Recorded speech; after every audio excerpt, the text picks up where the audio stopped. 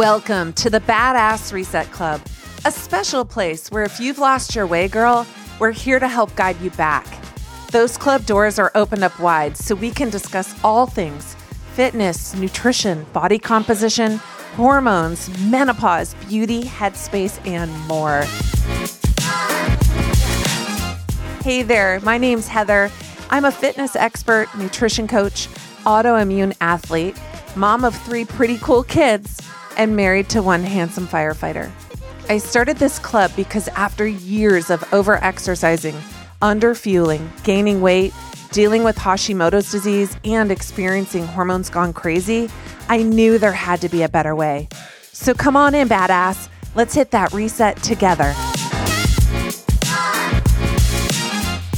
Hey, welcome to another episode. And oh my gosh, do I have a huge treat for you today.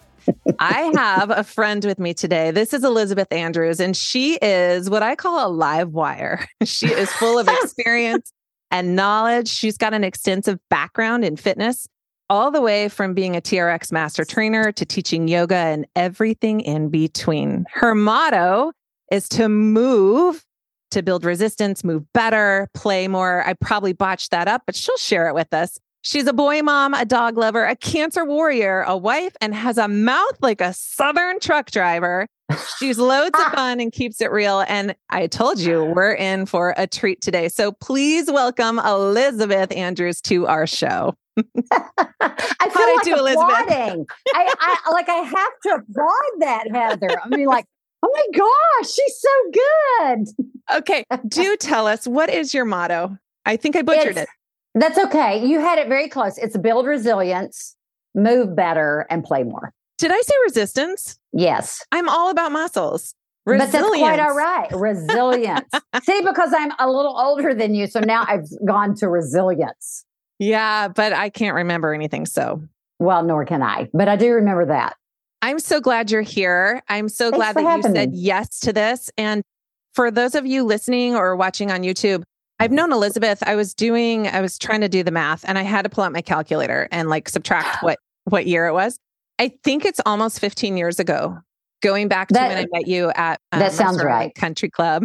Mm-hmm. Isn't that something? Oh, yeah. Heather. It's been a long time and there's been little monuments along the way. And I'm just so grateful to have you in my life. And I'm really excited about sharing your story and your experience because you are a shit ton of knowledge. And yes, there will be expletives today because I'm talking to Elizabeth.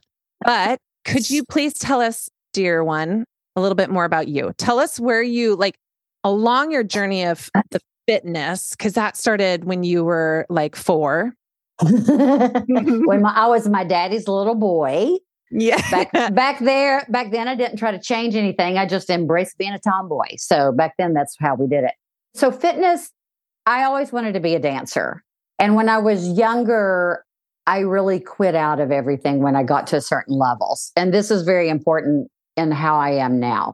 Once I got to Toshu and ballet and did that for a little bit, I quit. In gymnastics, I got to a competitive level, I quit. I always loved dance. I did some in college, I quit. So aerobics, and back in this time, it was late 80s and I was in college. And I thought, well, this is a way that I can dance and exercise. I had also gained a shit ton of weight in college and I'd always been really skinny because I had always been really active. And most people gained it their freshman year. I gained it my junior year. Everybody had lost. I know, I was late. Everybody had lost their freshman. Not me. 10. Back then it was freshman 10. And I'm walking around with like a size 16 ass girl. I went from like a 6'8" to 16. So that's pretty big. Like for me. I can't picture that. Oh, I got a picture for you. I'll send you offline and you can see my face. Looks like I've got winter storage in it. So then I became very bulimic. Like I was trying all the different strategies as opposed to exercising. I started exercising, but bulimia is a big part of my story as well, because I wanted to do it the easy way and lose my fat and weight that way, but it didn't work. So I started teaching aerobics and a way to tickle my dance fever. And then got married, moved to Chattanooga. So this now would be the early 90s and still teaching aerobics or Group X. Back then, that's what we called it. And then STEP came on to the scene. Oh, And I yeah. loved, oh my girl, I love me some You steps. still do. I taught last weekend a pop-up. And so really got into step and started doing aerobic competitions. Again, there's that part of me that, wish I had still pursued performing and acting, blah, blah. So did aerobic competitions, but I lived in little Chattanooga, Tennessee. Not a lot's going on in Chattanooga, Tennessee. Okay. Stuff was really going on in Atlanta.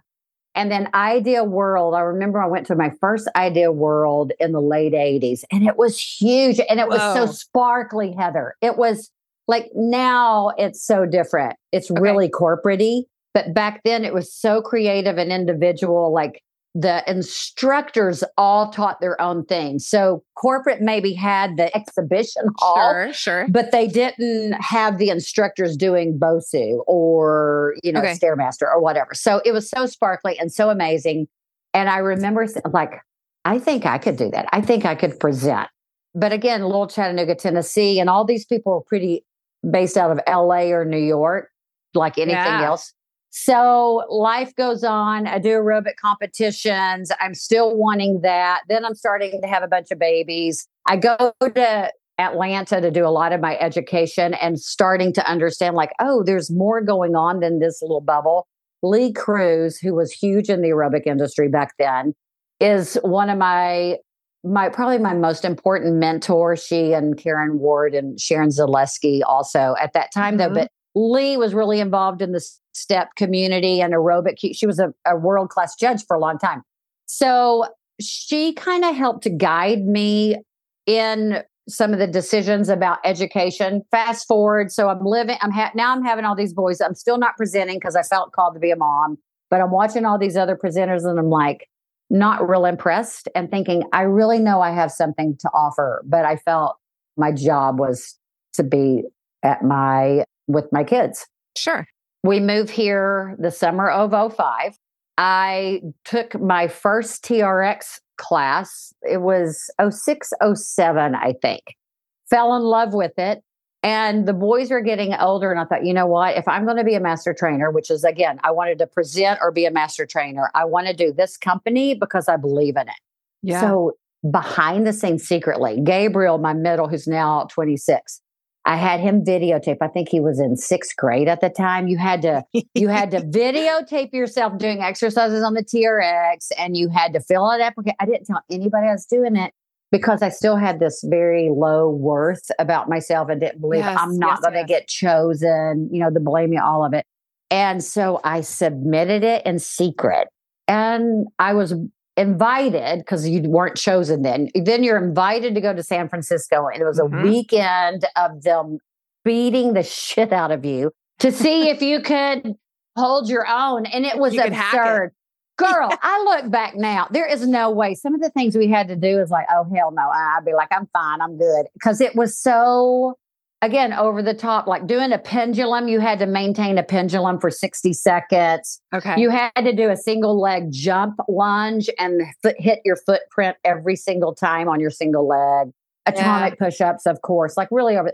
Anyway, and so I made it through that, became a master trainer. And then that kind of opened doors to other things and I was pursuing education. I started writing for ACE. The education, because I was so broken, shifted to more prehab, rehab, like more biomechanical stuff. So became pretty engulfed in that world. Yeah. And a lot of people in that world, still teaching my step, did my yoga certification because, again, broken. It's like, I never wanted to teach yoga because it was my PT, if you will. But then I thought, well, why the hell not? And again, like me, I don't teach traditional yoga. My yoga is more, there's be some yoga poses peppered in, but it's still more kind of my flair, if you will. And has now presented at all these conferences, which were my dream, and checked those boxes, and master trainer for BOSU and some other companies that I just didn't align, that I was like, I'm good. Now I'm tired. Well, okay. So pause on that because you shouldn't be tired. That was a lot. You just wrapped up. I'm old because I'm old. Wrapped up like 30 years in 5 minutes. Yeah, you're exactly right. Can we just take everybody back to my favorite time for you? Oh, no. And when I go Google it up and go find you on some Crystal Light Championship. Can you please walk us through that time period? Because there's going to be listeners that are like, what's that? And they really should go Google it, because I think it's a GIF, whether you say GIF or GIF, whatever. I think it's a GIF right now that you can send to someone, the guys in their spandex doing their thing. But please do share, how the hell did that happen? Oh my. And I do wonder, like, who started that? It was Crystal Light. Then Reebok bought it. And so it was a Reebok aerobic competition. And that's when Lee was the head judge. So it was before fitness competitions. Now they're fitness competitions, stage competition. This was more compulsory. You had to do a minute 30, high intensity. The compulsories were 4 high leg kicks, 4 jumping jacks, 4 sit-ups, and 4 push-ups.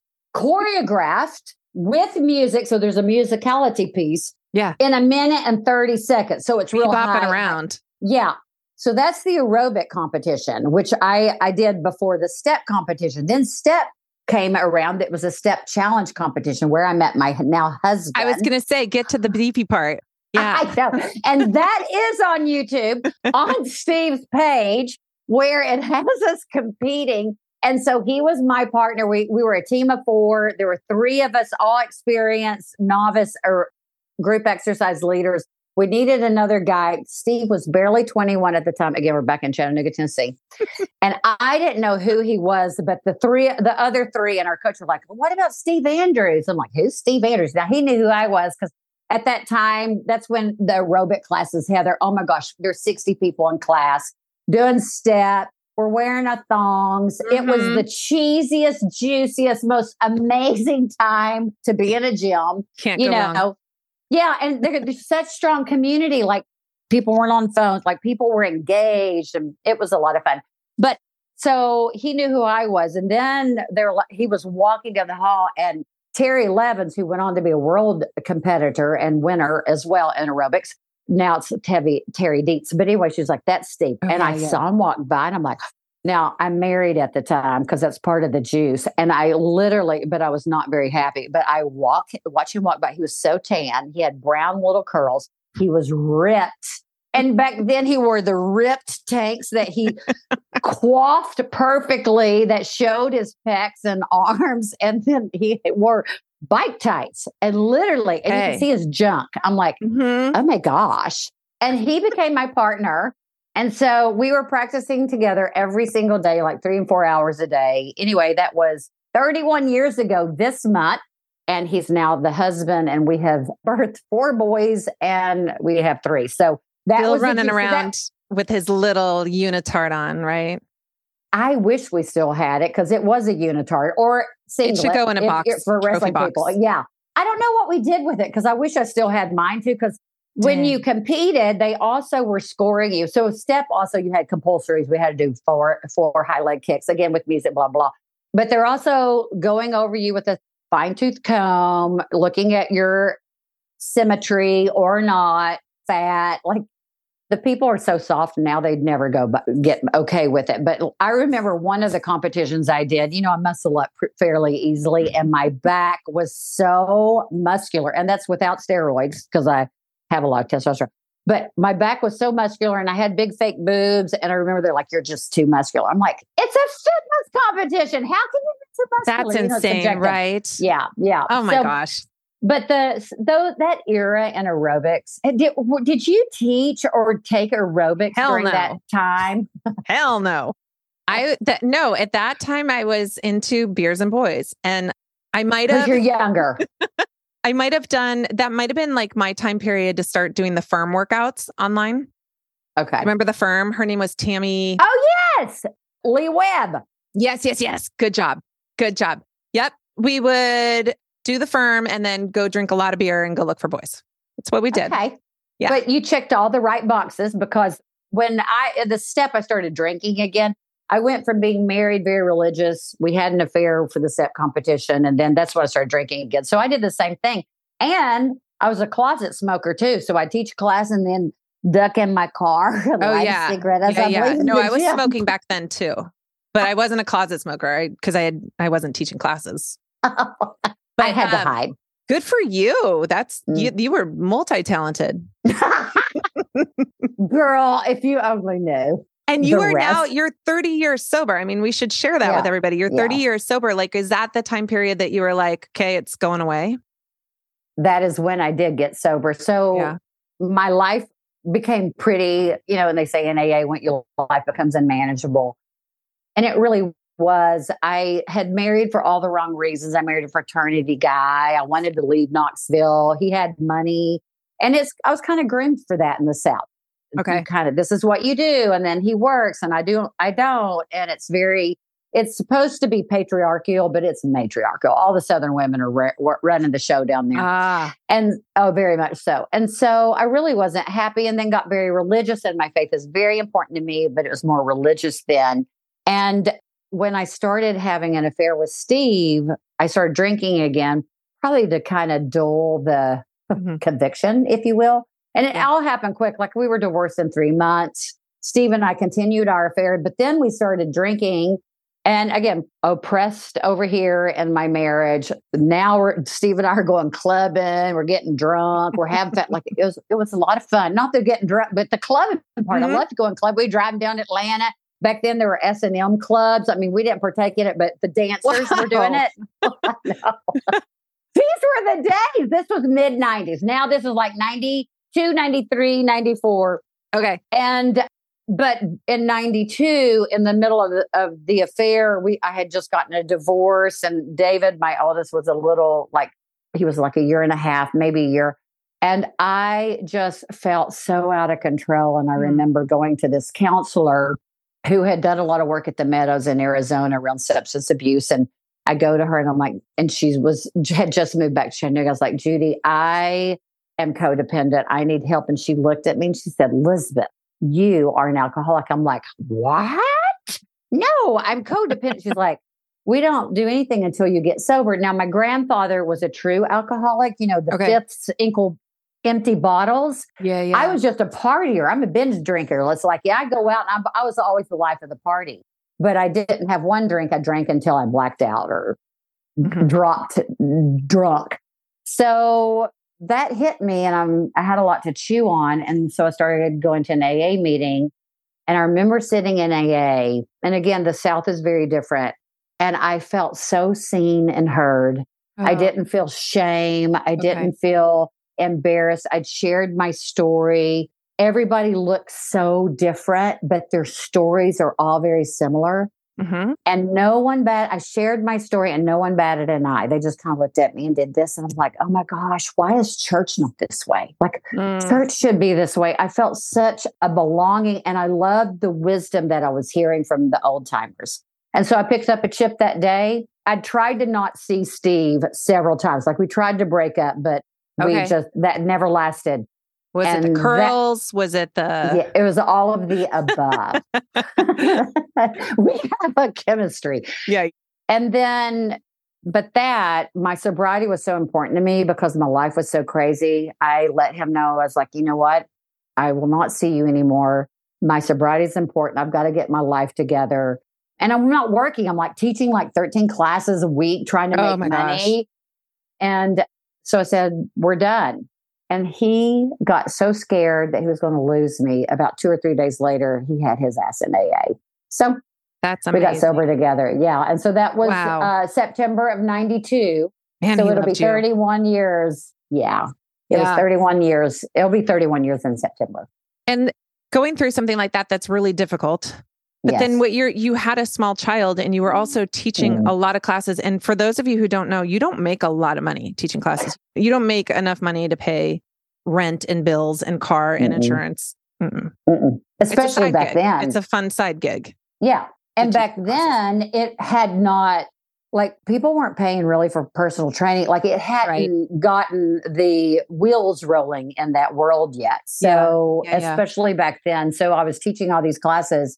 And then that's when, so Steve and I are still dating. That's when I got pregnant, and we weren't married, and had the shotgun wedding. And then that son died. So got sober, pregnant, married, and then the death of his first son, my second son. Trauma. Yeah. Yeah.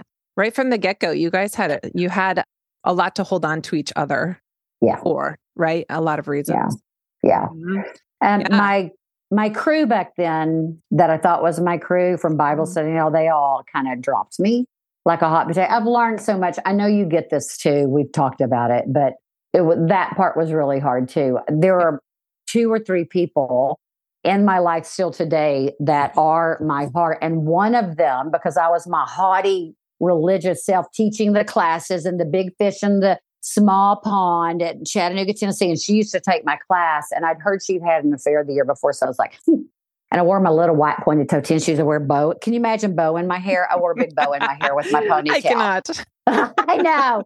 And when the affair happened and everybody knew because I was known in Chattanooga, she came up to me and she said, Elizabeth, I know what you're going through. If you ever need an ear, I'm here for you. Oh. And that's Lisa, who was just here a few weeks ago after my surgery. And she truly, the boys call her Aunt Lisa. And she is the depth of my heart. Yeah. Because we've been through so much together. Yeah. Yeah. Yeah. Those are your people. And we don't need a lot of people. We just need the people. Exactly. Like you and I are both really social. So we have groups of people that are super fun to go recharge with. But when it comes to the true humans that are in your court, it's not a big group that you need. Yeah. Right. You're exactly right. Yeah. And I want to be safe and I want to go deep. And each passing year, I don't have energy for bullshit. Don't give me bullshit. Let's go real and let's go deep. And if you're not good, like you said in the beginning, it's like, how are you really doing? Like those are the people I want and that I'm going to share my energy with at this point in my life. Yeah. And you deserve especially. That. And so, I mean, let's just go. Elizabeth is, I said in the opener that she's a cancer warrior, and soon we're going to say survivor. Right now she's a warrior because you're in the throes. You're in the hard part. Yeah. So do you want to share what happened? Was it December? Yep. So I had mentioned one of the little stories that had big fake boobs. So again, back in the sparkly days of the gym, when I was doing aerobic competitions, I was super muscular and lost a lot of breast tissue. And in the South, everybody had big fake boobs. Again, Pamela Anderson, that was the era of big fake boobs. Yeah. I got them. I think yours might have been bigger than Pamela. They probably were. I didn't do my research, Heather. I was young. I left it up to the doctor and I woke up and I'm like, holy hell. I should have given him some guidance. Some parameters. All I said was, I was like, okay, Dr. Kraft, he did all the boobs in Chattanooga, Tennessee. I was like, Dr. Kraft, I just don't want them as big as Carla McCamey, hers, I'm not kidding, were here like the size of my head. Okay. But I woke up very close to Carla McCamey. So anyway, Steve has enjoyed them for 30 years. So I say that because for 30 years, I've had implants under the muscle. I popped the first pair doing heavy bag work. And then back in October, I'm lying on the back. I have very thin skin and I'm neurotic in my body as you are. Like we know our body, we know when things are off. So I'm constantly poking and touching things. And I felt something on my right breast, which I'd already had 3 biopsies on because I have very dense breasts. Mm-hmm. Same. And I'm like, I don't think that's the valve of the implant. Like that's how thin my skin is. And so I'm like, Steve, feel this. And so he was like, you probably should have that checked. And I was like, okay. So this is what's wild about how we cope, even when we know better. My brain was like, my gut instinct was like, that's not normal. Right. And my brain kept going. And this was like the latter part of October. My brain kept going, oh, it's fine. It's just another something. But my gut kept like, it didn't settle. Okay. So I went to the South for 2 weeks. I came back and now we're close to Thanksgiving and I called to see if I could have a mammogram because it had been a while because of the shutdown and everything. They're like, you've got to have your doctor call you in an order. I'm like, oh my gosh. Okay. So now I try to get into my GYN. They're like, it'll be 2 weeks before you can see us, which would have put me at Thanksgiving. I'm like, what the hell? This is some bullshit. I got shit going on. I need to get in. So my naturopath that I see, I went to see her and I was telling her about it. She's like, can I feel it? And she felt it. And she's like, she called in the order. So she is like my angel. I got the mammogram right before Thanksgiving, had everybody come for Thanksgiving that I didn't know were coming. They did an ultrasound And I'm looking at them when they're doing the ultrasound and they're like, we think that's the clip from one of the other biopsies. But I'm watching her face. I'm like, I don't think she thinks that's just a clip. The radiologist came in there and was like, we should just do a biopsy just to make sure. So then the biopsy was after Thanksgiving. Okay. Had a biopsy. And sure enough, this in December, I didn't get the results until like the second week of December. So this was the last day of November, week and a half into December. I was taking a clinic at Gorin, because pickleball has become my escape. Yes. I love pickleball so much. You and everybody else. Oh, girl. You know what, though? I don't come from racket sports. So it's a hard learning curve when you have zero racket sport background about placement. But you're pretty sporty spice. So, well, I'm scrappy. Yeah, I can get to the ball. I just can't place it where exactly I want it to be. So, so I was leaving a clinic and Wendy, my naturopath, had tried to call me and left me a message. She's like, I do not want to leave this message, but we got the biopsy results and it is invasive ductal carcinoma, which is very common for women. And I just sat there kind of stunned. I had an appointment with my acupuncturist at the time, Dr. Ying. He's so sweet. And I was going to cancel it. And then I thought, no, I need to go have acupuncture. And I just sat on his table and bawled. And I said, I just found out I have breast cancer. Like he was the first person that I told. Oh my gosh. And so I came home and I told Steve, was like, can we go for a walk? Now, a little bit divot into the story here. His dad had just died right before Thanksgiving. He had been caretaking him. We'd moved him here from Chattanooga as he was demented and really losing himself. And November at some point, Steve's like, you know what? It'll be our luck that'll end up being breast cancer. Oh my gosh. Because it just seems like we have a lot of shit that happens to us. And we just kind of chuckled about it. And then, so now we're going out for a walk. And I said, I need to talk to you about something. And I said, the biopsy came back and it's breast cancer. And he's like, no, get out. I'm like, no. He's like, you're kidding me. Like there's some denial first going on. And we just walked and he kept shaking his head. And the thing when you get diagnosed around Christmas is everybody's out and closed. So you get this diagnosis that you've got cancer. You don't know anything about it. And you can't get an appointment till middle of January. Oh my gosh. So now there's this head game. And that was all such a shit show as well, because here in Seattle, Fred Hutch is supposed to be like the cancer place. People from other parts of the country move here. So I made appointments there, again, middle of January. And then I also, Marian Johnson, my naturopath, had recommended, who is a brilliant breast surgeon and a woman here at Evergreen, which is our smaller hospital. Right. And so, but that was also middle of January. So the whole month of December, I've got I've got cancer in me. I can't see anybody. I know nothing, but except that I have breast cancer. And it's surreal and how your brain deals with that. And I just continue to teach. Back in August, I had scheduled a trip to go to Hawaii because now we have two boys, stationed there. Yes. And God's timing of that was so perfect because the trip was scheduled for January. And I was able to do it when I still was employed by Amazon, which, by the way, all of Halo got laid off today. I know. That place is so inhumane. I have a good friend who got laid off today. Yeah. Inhumane. Yeah. So luckily, though, and blessedly, I booked the trip while I still had my paycheck for Amazon. And when I finally did get into the doctors, they were like, you still go to Hawaii, but we need to operate as soon as you get back. And we're meeting with the plastic surgeon. So all the due diligence you have to do and rounding up a team, the Fred Hutch team. The big story there is once the biopsy came back, based on the biopsy, so it was very small. It was caught. It was like 8 millimeters. It was tiny. Okay.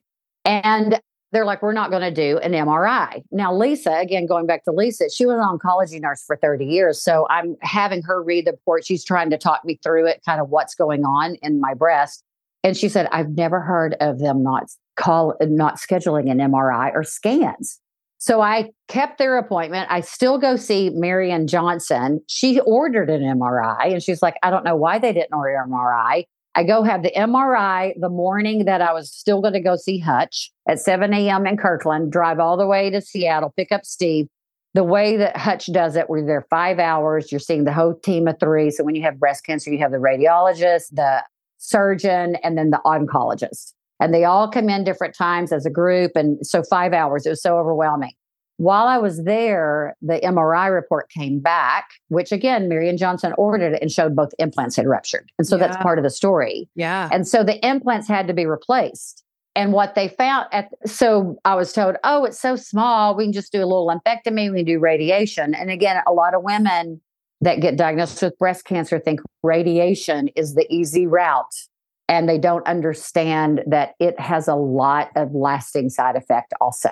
And that's what I thought. So it's not that simple. And then when I went to see the plastic surgeon, I was like, well, Dr. Johnson said it's so small, I can do a lumpectomy. He said, he was pulling, he's like, this is your breast tissue. He said, a lumpectomy is about tissue salvaging the tissue. Okay. This is all you have. This is all implant.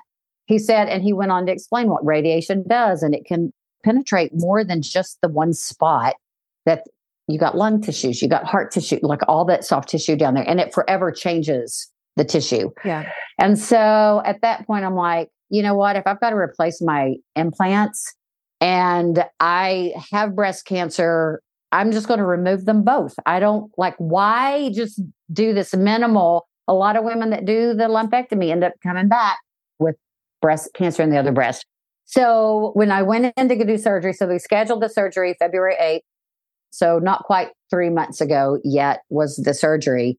The anesthesiologist, I'm about to go back, used to take my class at SISU. She's like, Elizabeth. I'm like, it's a small world, Elizabeth. It is such a small world. And it was such a little gift from God also, because I was so nervous. They told me to be there at, 10:30, and my surgery went until 3. I was so anxious. Yeah. Again, facing all this stuff that you go through, and the surgery and losing your breast and not knowing. And she said, you know what, Elizabeth, you've taken care of us for all these years. We're going to take care of you. And that's kind of the last thing I remember before I went out. But she called me over the weekend after surgery to check on me. And she said, when Dr. Johnson pulled the implants out, they dripped on the floor. Goodness. So goodness. Again, under the muscle, leaking for who knows how long. I don't know how long that silicone had been leaking. Yeah. Gosh. So can you imagine if that hadn't been found? Heather, I think about that. Like, what if I had gone with Hutch because I canceled Marian Johnson's appointment. And then a friend of mine whose sister is going through this, younger than me, stage 3. And I had waited a while to tell her because I knew she was overwhelmed with Netta. And she said, oh, she loves her surgeon. I said, Marian Johnson? And she said, yes. And it happened to be New Year's weekend. So I called back the next day to try to reschedule my appointment, which they'd moved it up to the 5th of January, which they still had. And I think, had I not gone to her and I'd done the Hutch, I would have gone through all this cancer stuff with leaky implants that would still had to have been addressed at some point. Yeah. I think about that, Heather. Yeah, that's a total blessing. It's a total blessing. And then my lump wasn't found on the mammogram. So all these, that's my biggest drum that I've been beating is we have to sadly really advocate for ourselves. Netta, my sister's friend, she felt a lump a year prior to when she went in, and they sent her back. They kind of shoot her off like, nah. Her gut told her it shouldn't be there. And it ended up being stage 3. And she's had radiation. She's had chemotherapy. And so for all the listeners, the women listeners or the male that have women, it's like, we've learned the last 3 years, just because somebody's an expert doesn't mean they know shit. Right. Just because we know, like, get in tune with your body, trust your gut. Like, we have a gut for a purpose, and push and pursue if you need to. Yeah. That is like the biggest thing for you, but there's also something else that's really important. And you and I both are on the same page with this, and it's our background, but please share with what you've been preaching about, all the things that you've been working on and building, and how it's helped you get through this. Yeah, that's big. I forgot. So I had mentioned a little background about my education, and I've kind of changed the way that I trained. And when we're younger, it was all about aesthetics. So I crushed myself. If I wasn't sweating blood, I wasn't getting it done. Everything was about how I looked. I wanted to look perfect. And in doing so, really crushed and tore up my body. So as I started that education around rehab changed the way I train. I started implementing that into the way that I teach, more biomechanically correct of why do you do something? Like, why? Why do you move a certain way? And really being in tune to how you do it. So because of that, and that's how I teach, and I'm very bullish about it in the way that I teach, when I was going into my double mastectomy, I was told by so many people, you'll need a recliner. You can't use your arms. Put everything down on the hip level to reach. You're going to need a walker to help you get in and out of bed. You can't use your arms, this, that, and the other.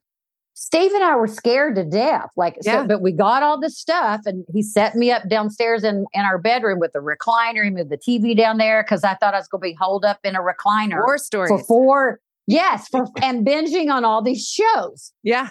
And what I found, Heather, was really wild is that I didn't need any of it because of the way I had used my body.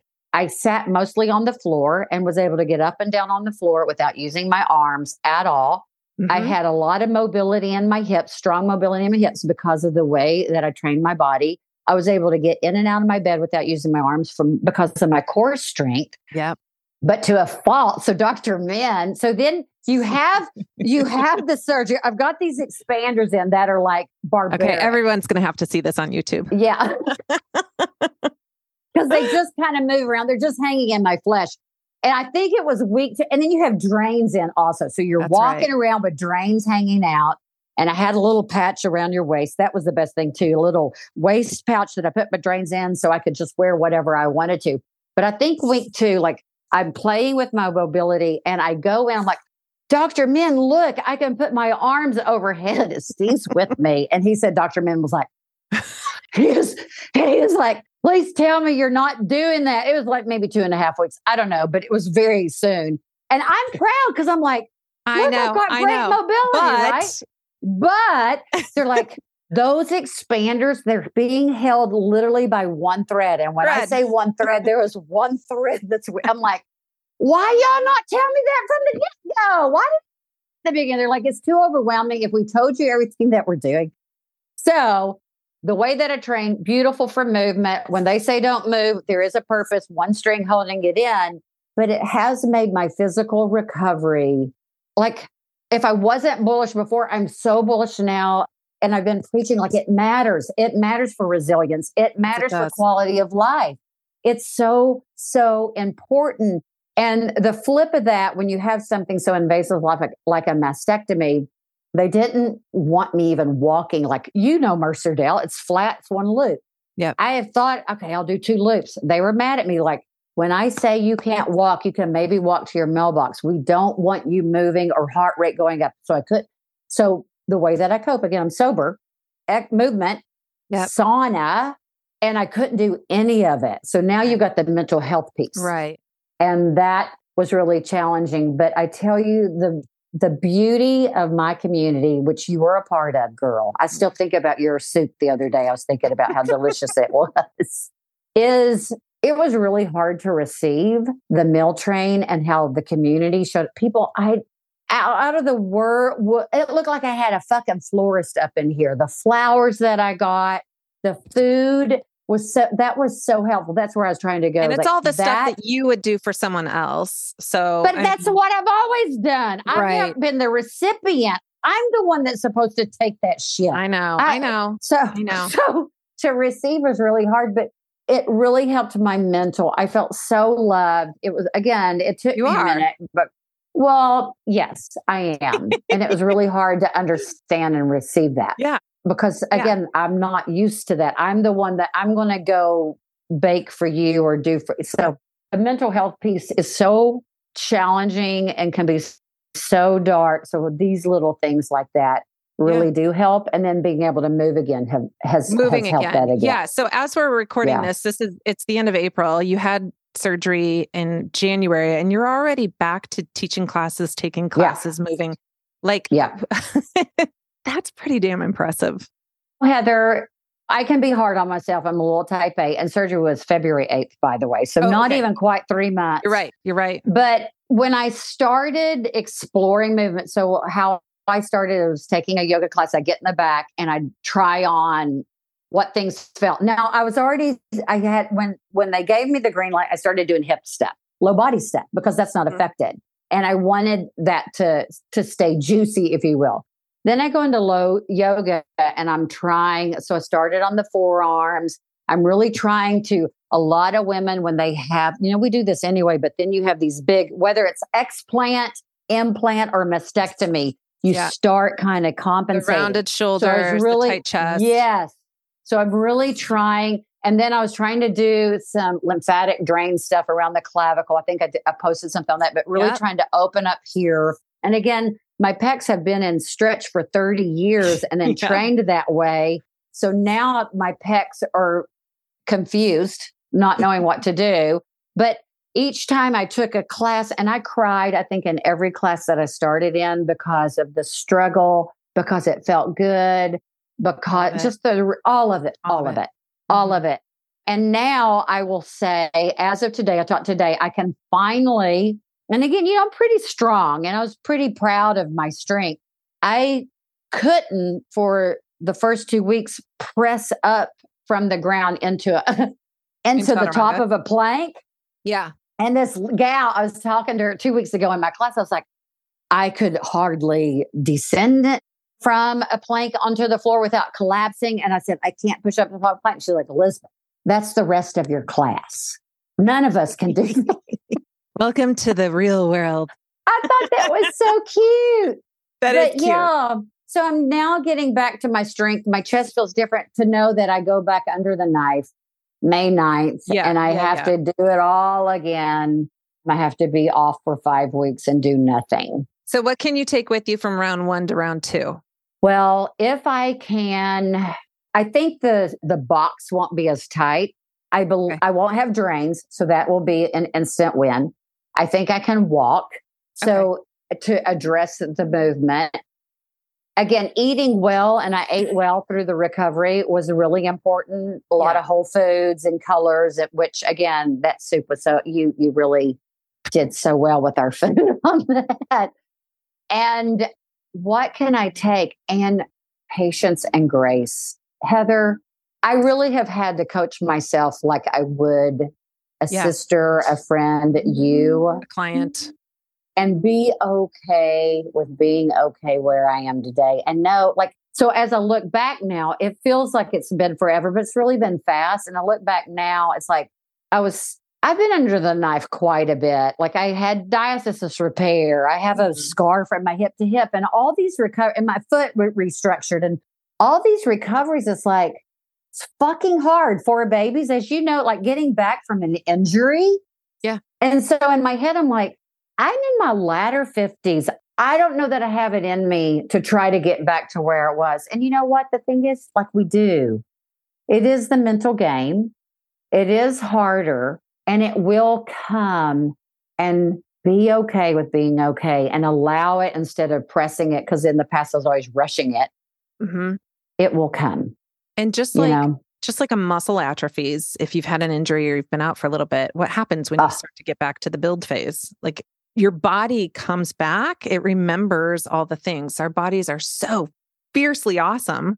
And especially with the neuro connection, like it comes back. Mm-hmm. So I'm wondering if part of that lesson learned from the bajillions of stuff you've been through already and how hard it was just a couple months ago, knowing that that's somewhat temporary, somewhat, better days are ahead. Yes. And it does. I was thinking today, it's like, okay, it really hasn't been that long. I've got a lot of my strength back, and talking about the atrophy. Oh my gosh, Heather. Because again, I'm very vain. About 3 or 4 weeks when I wasn't doing anything, I was, and Steve, I'm looking at my arms. I'm like, oh my gosh. She's like, I've never seen your arms like that. And now I can say okay, there's some mass back in there. Okay. Okay. But you did, it's such a weird, all the different things. My identity has been my body, not just in looks, but I express so much through my body. Yeah. Yeah. And when I think of you, I don't know if this happens to you, but when I think of people, an image pops in my mind when I think of someone. Mm-hmm. Do you know what your image is? What? It's not your boobs. It's you on your friggin' rock or all the places you do your press ups where... Oh, my straddle presses. Your straddle press. She's in full splits on her hands, lifting her body up. And I can't do that to save my soul. And so when I think of Elizabeth, that is the image that comes to my head. I love that image. I'm a super visual person. Yeah. And so, I do attach like an image to somebody. Yeah. Yeah. Isn't that so funny? Yeah. But it sticks there and that's in your Rolodex. Yeah. So like when you're talking about like the blueprint of Elizabeth, that is your blueprint. You are freaking strong and powerful. And I know that you're going through dark stuff. I know you are. We all are going to. We all have our days of dark. But the resilience, see, I got it right this time. The resilience that you've built for years. And I mean, it's going to keep showing up, right? It does. And I know you get this because of the way that you train. So, see, I can't relate to what you do. Like you doing these triathlon, like she's crazy. You know, that's just stupid stuff.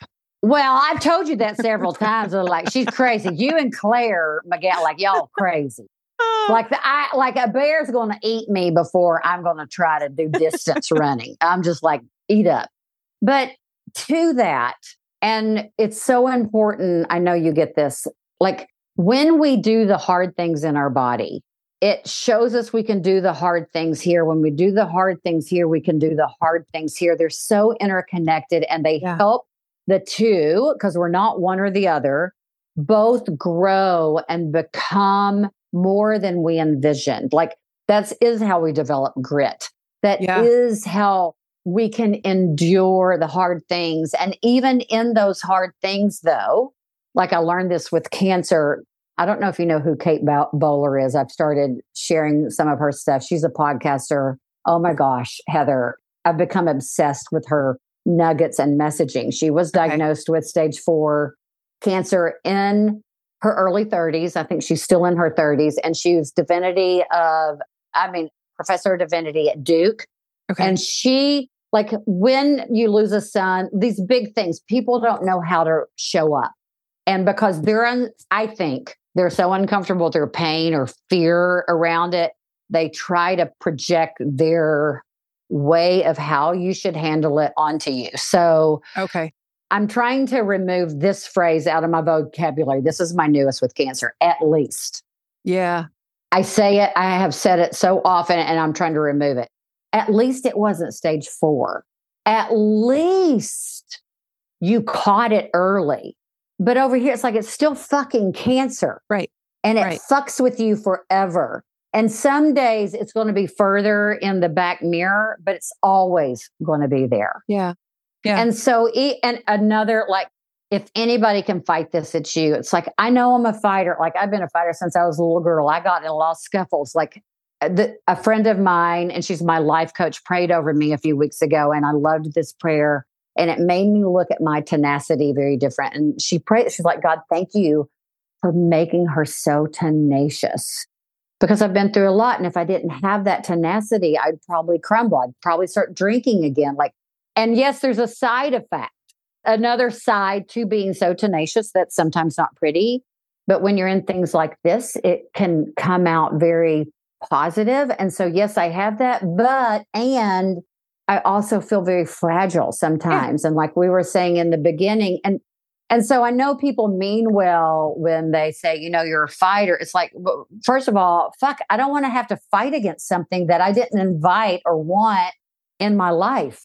That has changed it forever. It's changed my relationship with my husband forever. It's like my oncologist naturopath, one of my many teams, she calls it canceritis. So you get something weird and then you're instantly, is it cancer? And she's like, yeah, it's called canceritis. So there's so much fuckery around it. From trauma. The resilience. Yeah. And it's very real. And I'm tenacious and I'm strong. And I'm also very human. And I get angry. And the whole cycles of the grief, Heather, have been unbelievable. And it reminds me of when I lost a son, because I haven't had one of my sons, we had rehab. That was a scary several years. Lord Jesus, like, good Lord. And there was a lot of grief then, but this grief, because it's like in me and affecting me, and it's made life so much more like it is fragile. You get a cancer diagnosis and it's like, I on the back nine anyway, I think of death more often, which, that's a Stoic philosophy. You should you should think about death every day, which will help you live life maybe more I suck present. at that. Oh, hello. I'm not good at that. No. And it's weird. And so, the resilience is important, and training helps make our mental resilience even that greater. Sure. You have to have it doing your triathlons and stuff. I mean, again, literally, when I see you do those things, literally, it's like, there's no way I could do that, because that takes a certain amount from you and the way that you show up, that you have. That is a beautiful gift of your endurance and you showing up and thank staying you. strong. Yeah, I have endurance. I'll never be as fast as Claire. Claire's getting 2 shout outs here. We'll make sure she sees this podcast. She's got some fast twitch muscle fibers that I don't have. So, but I think that's super badass of you to share that. Yes, you're tough and tenacious and all that. But on the other side is you didn't want to show up to the fight. You didn't want to attend this event, and you don't have a freaking choice. And sometimes it's just going to suck. So I think that's also what a lot of us are learning too, is I remember when you posted something and I was like, did she get a bad diagnosis or did she lose her job? You posted something and it was just, I can't even remember, but I just knew that something was fundamentally deep. And I remember just in my head offering a little prayer for you. And then I remember the day that you posted about the sea. I mean, you couldn't even say it. You said the sea. Yeah. Mm-hmm. And I couldn't help myself but to just send you a text message and say, I love you. I think that we need the 101 for what the hell to say to someone. Yeah. And maybe it is, I don't know what to say. Yes. But I'm here. I don't know.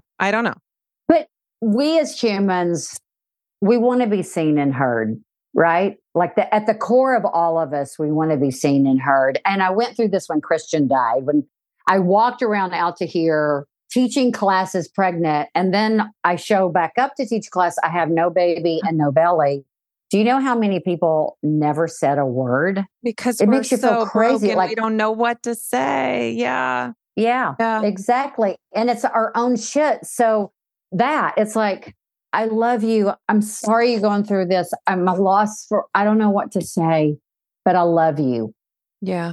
It can be that simple. It's acknowledging what the other person is going through. And that another big lesson, I said this on another podcast that I learned with the cancer thing, because I was guilty of this as well, and I learned it from a good friend who learned it from another cancer patient. When you have something traumatic that happens like this, when you ask them, whatever it is, how can I help? What can I do for you? That's putting the work back on the one that's going through the event instead of just fucking show up, do something, figure it out. Like send them. This was very helpful too. I got a lot of door dashes from people all over the country. And that was super helpful because they felt they wanted to do something. They felt like they couldn't do anything. And that was, so even things like that. So acknowledging, I don't know what to say. I think that's the best thing that we can say.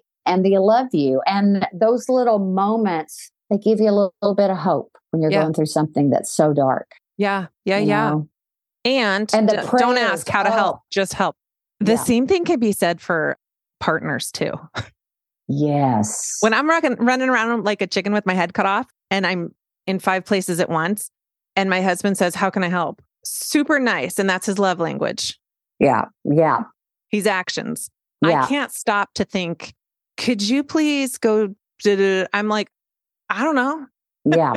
So that's going to be a good life lesson. We can have that conversation of don't ask how you can help. Just look around, maybe get all my shit in the car. I don't know. Yeah. And guys are very different in how they show up also. So sometimes they do need a little, that's a whole nother podcast. Whole nother. Elizabeth, I have a thought, and I'm sure you've either thought about this or you've been asked about it, but is there anything in your future for helping women in your situation in regards to their fitness journeys?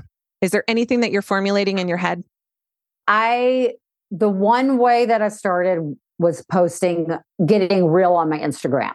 Yep. So that's very unfiltered and offering little nuggets there. Yeah. I've thought about it a lot. Like, okay, so I'm presenting at Ideal World this summer.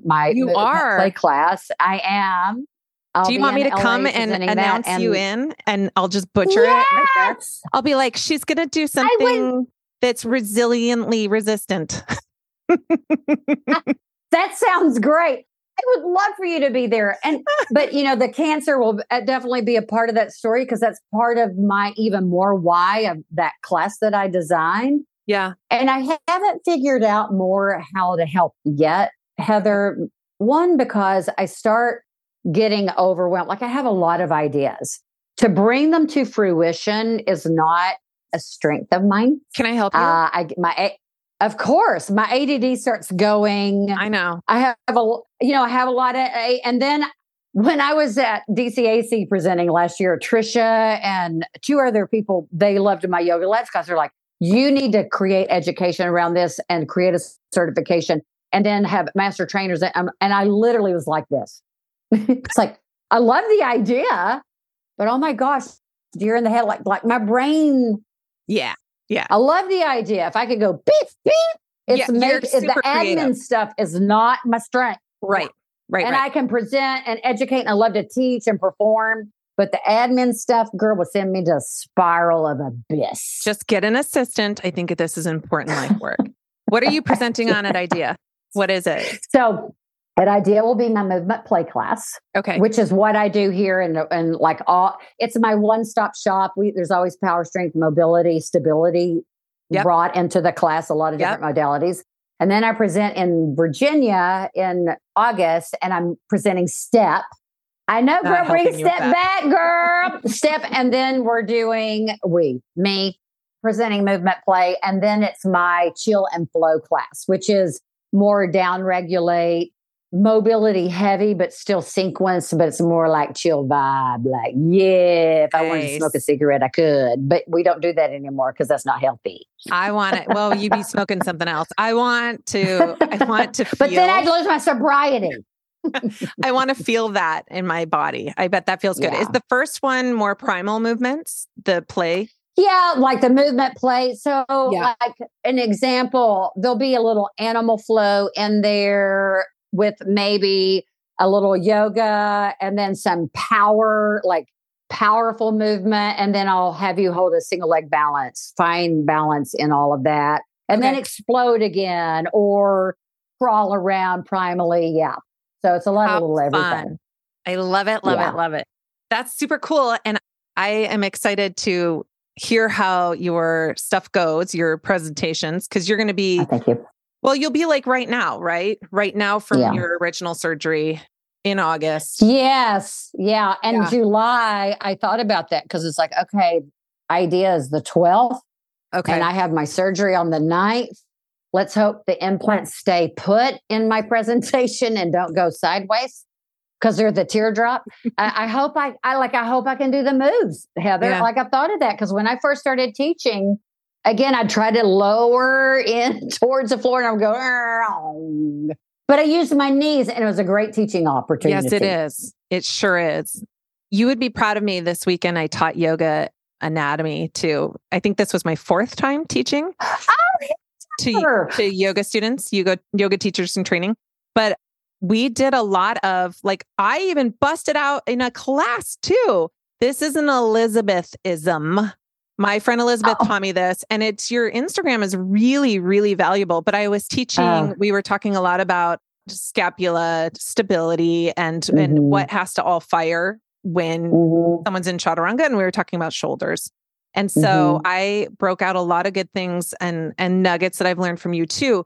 But I think that it's really important to teach them and teach people on a regular basis about mobility, stability. It's yoga is not about flexibility. And there's a reason that you can go into yoga. You can go into Prasarita Padottanasana, your wide forward fold, your head can hit the ground. You can be in the most jacked up, yummy position.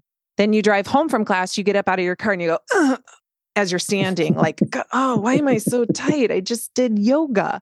I mean, that flexibility only lasts so long. You have to have the other factors in there to keep your body supple. Am I preaching to the wrong choir here?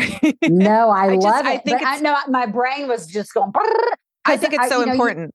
It's so important. And we find often those that are taking yoga are the very bendy and they don't have the stability, but they love the yoga because they can get in and open it. And you really have to understand the two and the active end range of the movement. Yeah. And you don't get that in a lot of yoga. You've got a lot of instructors that parrot whatever they heard over here, and they just say it, not really understanding the how and the why again. And or try to get why someone... I design my classes. Yeah, that's so smart.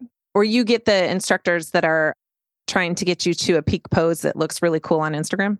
Yeah. Yeah. And of course, I'm that participant like, by damn, yeah, I'm going. If I rip my femur out, so be it. Oh my gosh. Thank you. That's the type A. I love this. I love this.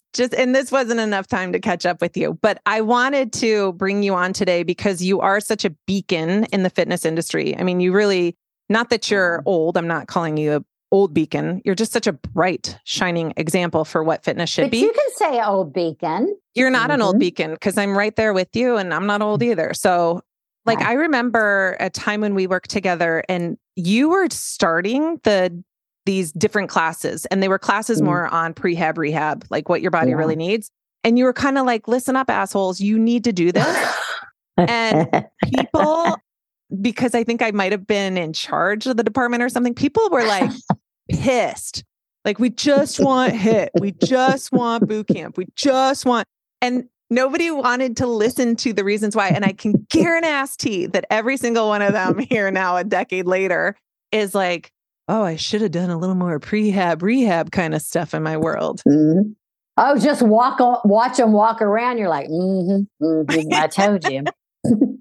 You just watch them. You were genius to be bringing that in. And so even if you get hit with, well, that's not what I came here for, it's what you need. Right. And you know what? Like one of my other mentors, it's like you give them, now I try to give a little bit what they want, and I'm always going to give them what they need. And I'm also very okay. I learned this back early on in my days. I am not everyone's flavor, and I am so okay with that. There are so many other styles and modalities. Go scratch that itch. I am not going to cater or change, and that's more my personality. Also, it's like, fuck you, go somewhere else. Yep. You're good like that. I don't say that, but close. I've learned from you on that too. And you're my flavor, girl. You're my flavor. Oh, I'm just sitting here the whole time like, she's really good at this. You look good on camera, your voice. Like, Heather, Elizabeth, did you not know goosebumps. You didn't know my calling? I was going to do NBC so Nightly News. I can see it. Bring some integrity back to the news, girl. Well, but it was a little too stuffy for me. I like to have a lot of fun. Yeah. And I had, just really fast, I had some guy in NBC when I went to go do a project in college, NBC Chicago, big guy, real important guy, saw me sitting in his office for my interview, and he threw his bag of food across the office and said, "What the fuck are you doing in here?" And I remember being like, "I'm out. This isn't for me." But he called me on it, and he said, "You're not cut out for this. You're not designed for this." So I left. And yeah, he was kind of an asshole, but thank God I was not cut out for that stuff. No, but that's what I wanted to do. But I loved it. Like literally the whole time I'm like, okay, pay attention, Elizabeth, pay attention. Cause I get set my ADD, but I'm like, she is really like the complete package. You look great. You sound great. Stop. You're just, Thank you, Elizabeth. I'm serious, thank you. Okay. And I'm flattered you asked me to be on here. So thank you. I appreciate your time today. Because back to what I was saying, you're a fitness beacon of all wisdom, energy, and you've done it all. And so I think people need to, if they don't already know your story, if they don't already follow you, they need to follow you for important reasons, to stay healthy and to help women in their lives also who are more than likely going to be affected by this. So where can people find you?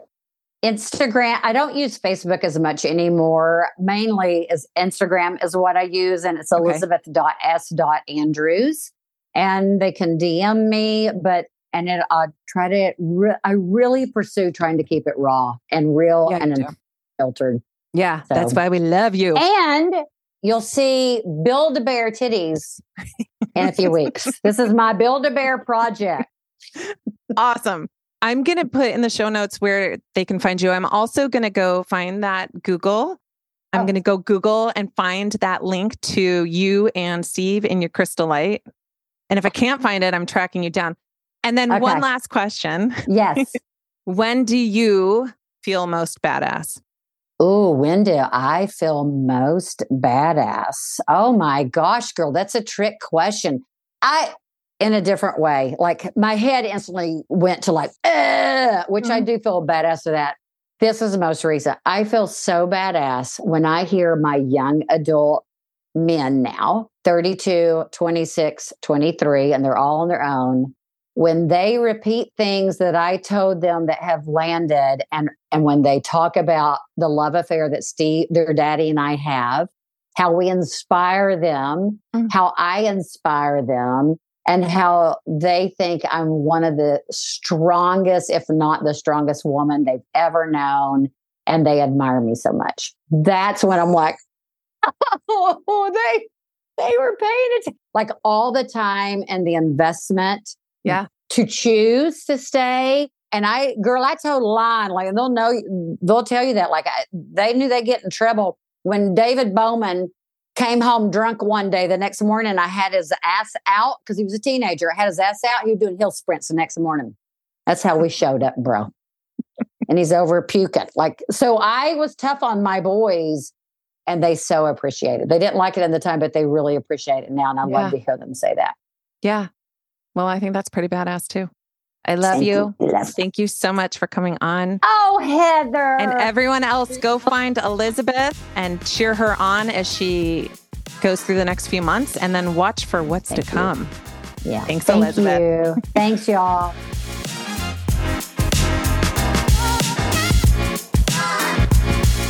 Well, there you have it. One step closer to feeling strong, confident, and inspired to take care of you again. And you know what's even more badass? Sharing this with a gal pal that might need a little fist pump in her life. If you got some inspo from this episode, I'd be honored if you took a screenshot for your social and tagged me at Coach Heather Yancey so I can send you a personal thank you.